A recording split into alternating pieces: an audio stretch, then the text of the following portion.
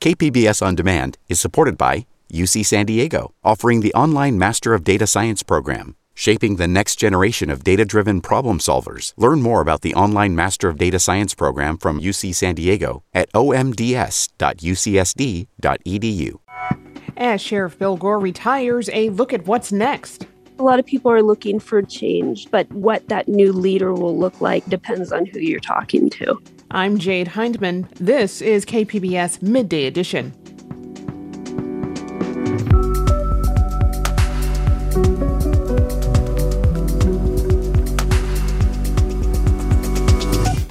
The backlog for VA disability benefits continues. As of the beginning of the year, the VA said it had a total of more than 260,000 claims that had been pending longer than 125 days. And local art to check out in our weekend preview. That's ahead on Midday Edition.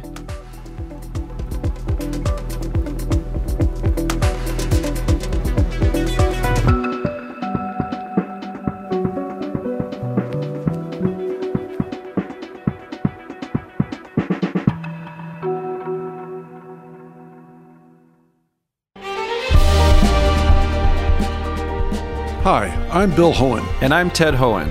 Over the past 50 years, our family has brought many world-class dealerships to Carlsbad, including Mercedes-Benz, Porsche, Audi, Honda, Acura, Jaguar, and Land Rover.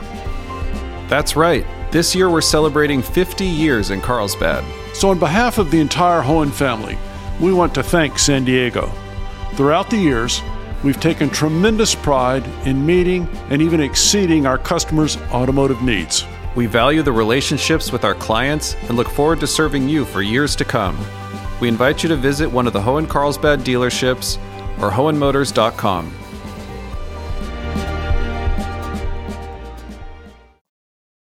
In a surprise move, San Diego County Sheriff Bill Gore announced that he will not serve out the remainder of his term and will instead retire effective February 3rd.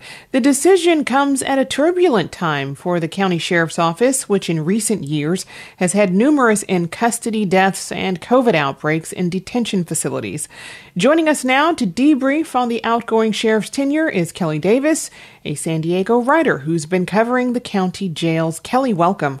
Hi, Jade. Thanks. So Gore had already announced his retirement last year, a term that would have effectively ended in January of next year. Do we have any sense of why he didn't see out the rest of his term? No, not really.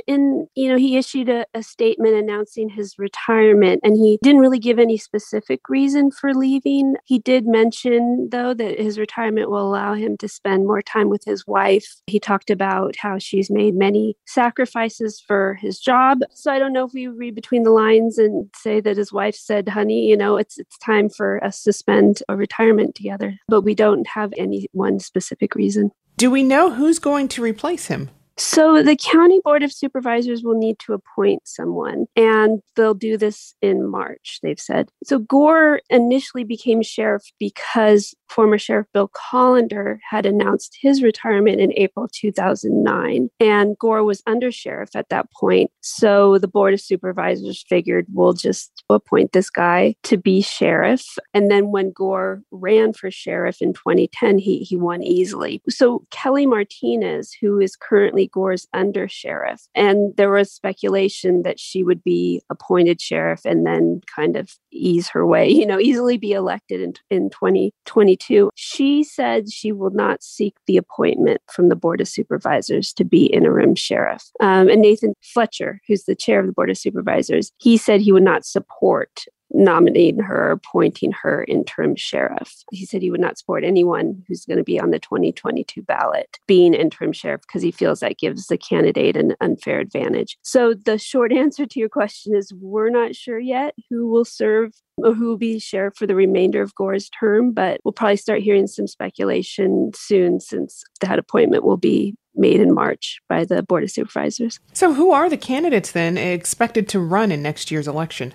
So there's Kelly Martinez. She's currently the undersheriff. She recently switched her party to Democrat and has received endorsements from a lot of big name Democrats around the county. Dave Myers, he is a retired sheriff's commander. He challenged Gore in 2018. He was unsuccessful, but did come in as a good showing against an incumbent sheriff. Then John Hemmerling, he's a former police officer, and he currently heads up the City of San Diego's City Attorney's Office's criminal division. So far there are 3 people vying to be the next San Diego County Sheriff. Can you give us a brief overview of Gore's tenure as Sheriff of San Diego County? So, as I mentioned, he was appointed sheriff in 2009, elected in 2010. He's a former FBI field officer in San Diego. And I think the first several years of his tenure were pretty incident-free. You know, he's been credited with doing a good job handling public safety realignment, which is a state law that shifted the responsibility for some offenders from prisons to jails. So he's gotten a lot of praise for handling that well. But lately, there have been this spate of scandals. One of his captains, Marco Garmo, was sent to prison for illegal gun sales. His former deputy, Richard Fisher, has pleaded guilty to assaulting at least 16 women. And the first charges ever brought against a law enforcement officer in San Diego County in a shooting case was against Gore's deputy, Aaron Johnson, who shot a man named Nicholas Bills. Nicholas had a mental illness, was kind of having a breakdown. Aaron Johnson shot Nicholas in the back as Nicholas was running away. And then there are the issues with the jails. I've been writing about them since 2013, and things just have not gotten better. And in 2021, San Diego jails saw the most deaths ever, despite having a smaller jail population due to COVID. And there have been a string of lawsuits over these deaths and millions of dollars in legal settlements. And there's also a state audit that's going to be coming out soon looking at deaths in San Diego County jails. Do you think these incidents are going to impact Gore's legacy as sheriff? You know, I think a lot of people give Gore credit for being very law and order. Folks who aren't in the media and who aren't criminal justice reformers might not be following this stuff. Many voters, members of the public, don't really care much about inmate deaths or COVID outbreaks in jails. And Gore's very mild-mannered. You know, you don't see him out there drawing attention to himself. So, you know, he's very low key. And, you know, I think that the public has a short memory. But like I said, there are some high profile investigations and lawsuits against the sheriff's department coming up, and that state audit is coming up. There's a class action lawsuit by the ACLU over conditions in jails during COVID. But that's my long way of saying, ask me in 10 years and, you know, we'll see where things stand. So. You know, you mentioned a number of scandals. Some have speculated that Gore's early retirement comes at a time where public trust in the department is low. Is there any truth to that? I think what I'm hearing more is that it's not necessarily low public trust, but department morale is very low. It's very low among sworn staff. It's very low among jail staff, including jail medical staff who are also working just these crazy overtime hours. So I think a lot of people are looking for new, fresh leadership. They want change, but what that change will look like and what that new leader will look like, it really depends on who you're talking to. I've been speaking with Kelly Davis, a San Diego writer who covers San Diego County jails. Kelly, thank you so much for joining us. Oh, thank you. I appreciate it.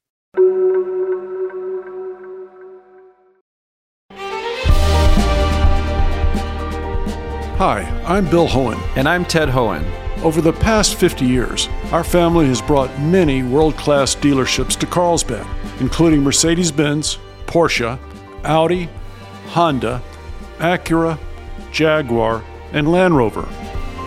That's right. This year we're celebrating 50 years in Carlsbad. So on behalf of the entire Hohen family, we want to thank San Diego. Throughout the years, we've taken tremendous pride in meeting and even exceeding our customers' automotive needs. We value the relationships with our clients and look forward to serving you for years to come. We invite you to visit one of the Hohen Carlsbad dealerships or hohenmotors.com.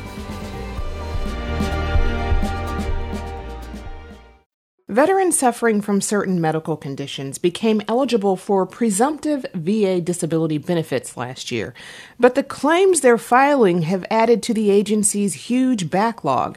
American Homefront's Carson Frame has the story. Decades after he deployed to Vietnam, Laos, Cambodia, and Thailand in the late 60s, Army veteran Jim Scott developed urinary symptoms that bothered him enough to go to the doctor. He asked for a urine sample, and he came back in the room, and he says, "Guess what, Jim?" He says, "You got some urine in your blood," because the little vial was full of blood instead of urine. It was bladder cancer, more than 20 tumors, one the size of an orange, that would require surgery and chemo. Scott thought Agent Orange, an herbicide used by the U.S. government in Vietnam, was to blame. So he filed a claim with the Department of Veterans Affairs, which said he didn't have enough proof that his military service caused his illness. After his cancer was treated, Scott lobbied Congress to recognize the link between bladder cancer and Agent Orange so that veterans could get VA disability benefits without specific proof. It finally happened last year. I was ecstatic. It was like, are you kidding me? They finally, breaking news. VA expands benefits for disability claims for conditions related to certain toxic exposures. That's what I remember most. 3 new presumptive conditions were added: bladder cancer, hypothyroidism, and Parkinsonism. The VA is sending letters to eligible vets. But Scott says he received a packet of paperwork that didn't fully explain the process. It's like, okay, once I fill it out, am I done? Do I just wait, or is there something else that I should do? So that's kind of where my confusion lies right now. Veterans advocates say the VA's letters are boilerplate, with information that's not tailored to veterans-specific issues or claims. That leads to mass amounts of miscommunication and misunderstanding amongst veterans. Stacey Ray Simcox is a law professor and director of the Veterans Advocacy Clinic at Stetson University. And it also means veterans run around trying to get information they don't need to get because VA already has it, but they don't know VA has it because VA didn't tell them that. Even if veterans submit all the right information, that doesn't mean the money will start flowing anytime soon. The VA already has more than 70,000 claims to review stemming from Parkinsonism, bladder cancer, and hypothyroidism. And that's on top of a long-standing massive claims backlog for other veterans and their families. As of the beginning of the year, the VA said it had a total of more than 260,000 claims that had been pending longer than 125 days. While the VA has been struggling with a claims backlog for years, Secretary Dennis McDonough told reporters last month that the pandemic made it worse. We stopped, for example, providing what we call compensation and pension exams during the pandemic to ensure that veterans were not exposed to the virus. Those medical exams are usually the first step after a veteran files a claim. McDonough says they've resumed now and adds that the VA is taking other steps to catch up. Under our current plan, where we're having employees work at overtime, we will, between that added overtime, automation of records, digitization of records, and hiring of additional people, get that down under 100,000 claims by early 2024. But that's still a long time for veterans who've been battling health conditions and the VA for years. And Jim Scott, the bladder cancer survivor, worries that some of his comrades won't follow through on such a drawn-out process. Some veterans may go in and apply and not hear anything for an extensive period of time and not keep the claim active if that's what is required. I do have a concern about that. He encourages vets to file claims, stay on top of them, and be proactive until they get their benefits. I'm Carson Frame in San Antonio. This story was produced by the American Homefront Project, a public media collaboration that reports on American military life and veterans. Funding comes from the Corporation for Public Broadcasting.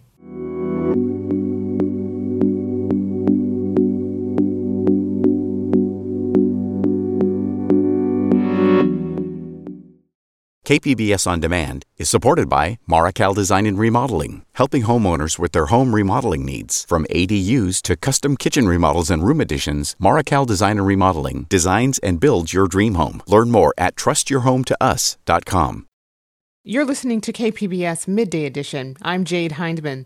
In our Weekend Arts preview, we'll take you to sculptures that are like otherworldly portals, a theatrical and puppetry take on the snowy streets of Ezra Jack Keats stories, plus some Monday Night Soul. Joining me with details is KPBS Arts editor and producer Julia Dixon Evans. Julia, welcome. Hi, Jade. Thanks for having me.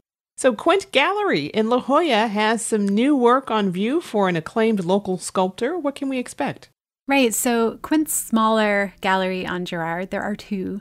They are just about to open an exhibition of new sculptures by San Diego-based artist Sasha Kuzel-Ribstein, and her work is instantly recognizable. I love the way she makes these sort of portals. She fashions sculptures into something that looks otherworldly or alien, or maybe it's from the bottom of the ocean, and she uses a drip form method that make parts of her work look alive, or at least like it's suspended in time, like someone just pressed pause on it and any minute it could start moving again. And a lot of these drip forms are gold or pearlescent, so it's just really striking against the rest of the sculpture, which sometimes looks like lava rock. That's all at their 7722 Girard space, formerly known as Quint 1, and Ribstein will be there from 1 to 4 on Saturday afternoon. And there's some other interesting works on display at Quint. What can we find there? Yeah, so at the main space, kind of across the street, they recently opened a show of works on paper by Manny Farber. And these are pieces he made in the period between 1968 and 1980, which is right before he moved to Southern California. And it's kind of a distinct period in his style.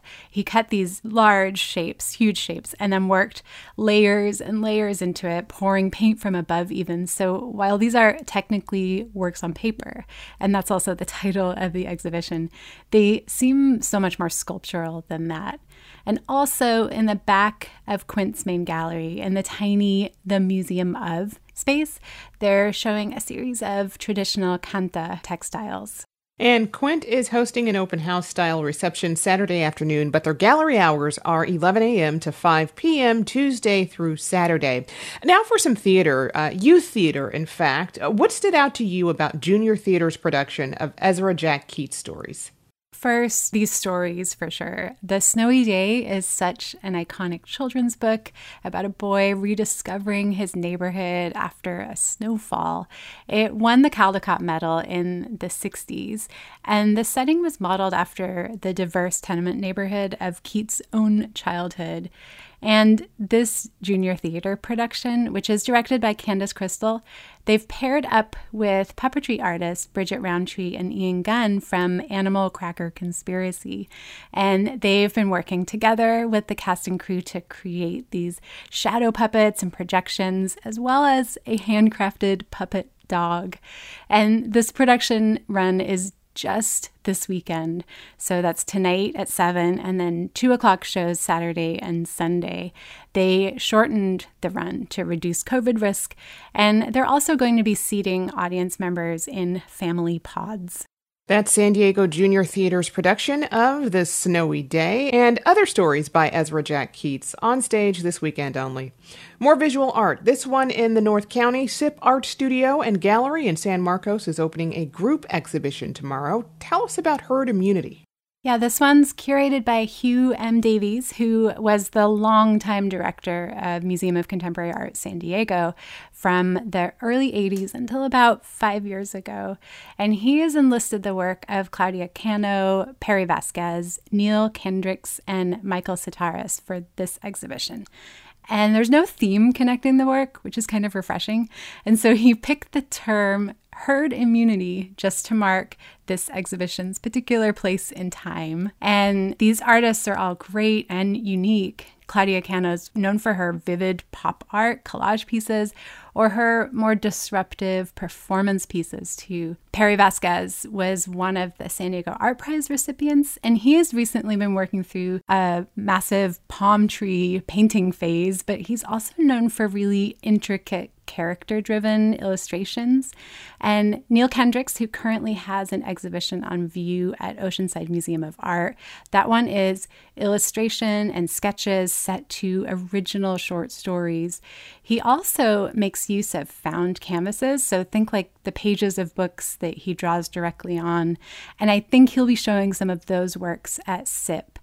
And finally, there's painter Michael Soteris, who will show a series of abstract dog paintings, kind of in the pop style. And each one is inspired by celebrities or historical figures or even just concepts.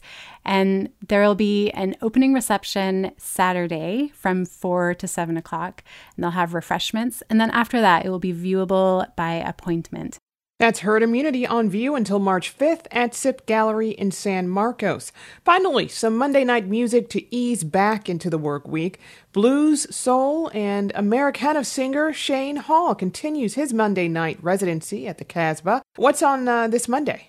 Yeah, so this is not only a 3-week showcase for local soul music, but it's also part of the Casbah's 33rd anniversary.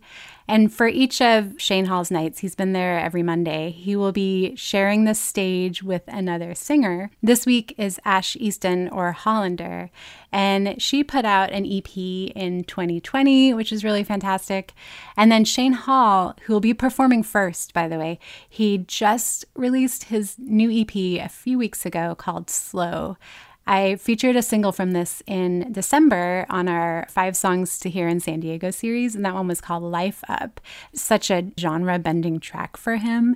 And now that the album is out, I've been really loving the opening track. It's not even 2 minutes long, but it's really captivating. And this one is also called Slow. I will leave you with that. Just blind to feel every kiss straight through. Touch pushes souls to move. That's Shane Hall, who will perform at the Casbah Monday night. You can find details on these and more events or sign up for Julia's weekly arts newsletter at kpbs.org/arts. As always, be sure to check with organizers for last-minute cancellations before heading out. I've been speaking with KPBS arts editor and producer Julia Dixon Evans. Julia, thanks. Thanks for having me, Jade.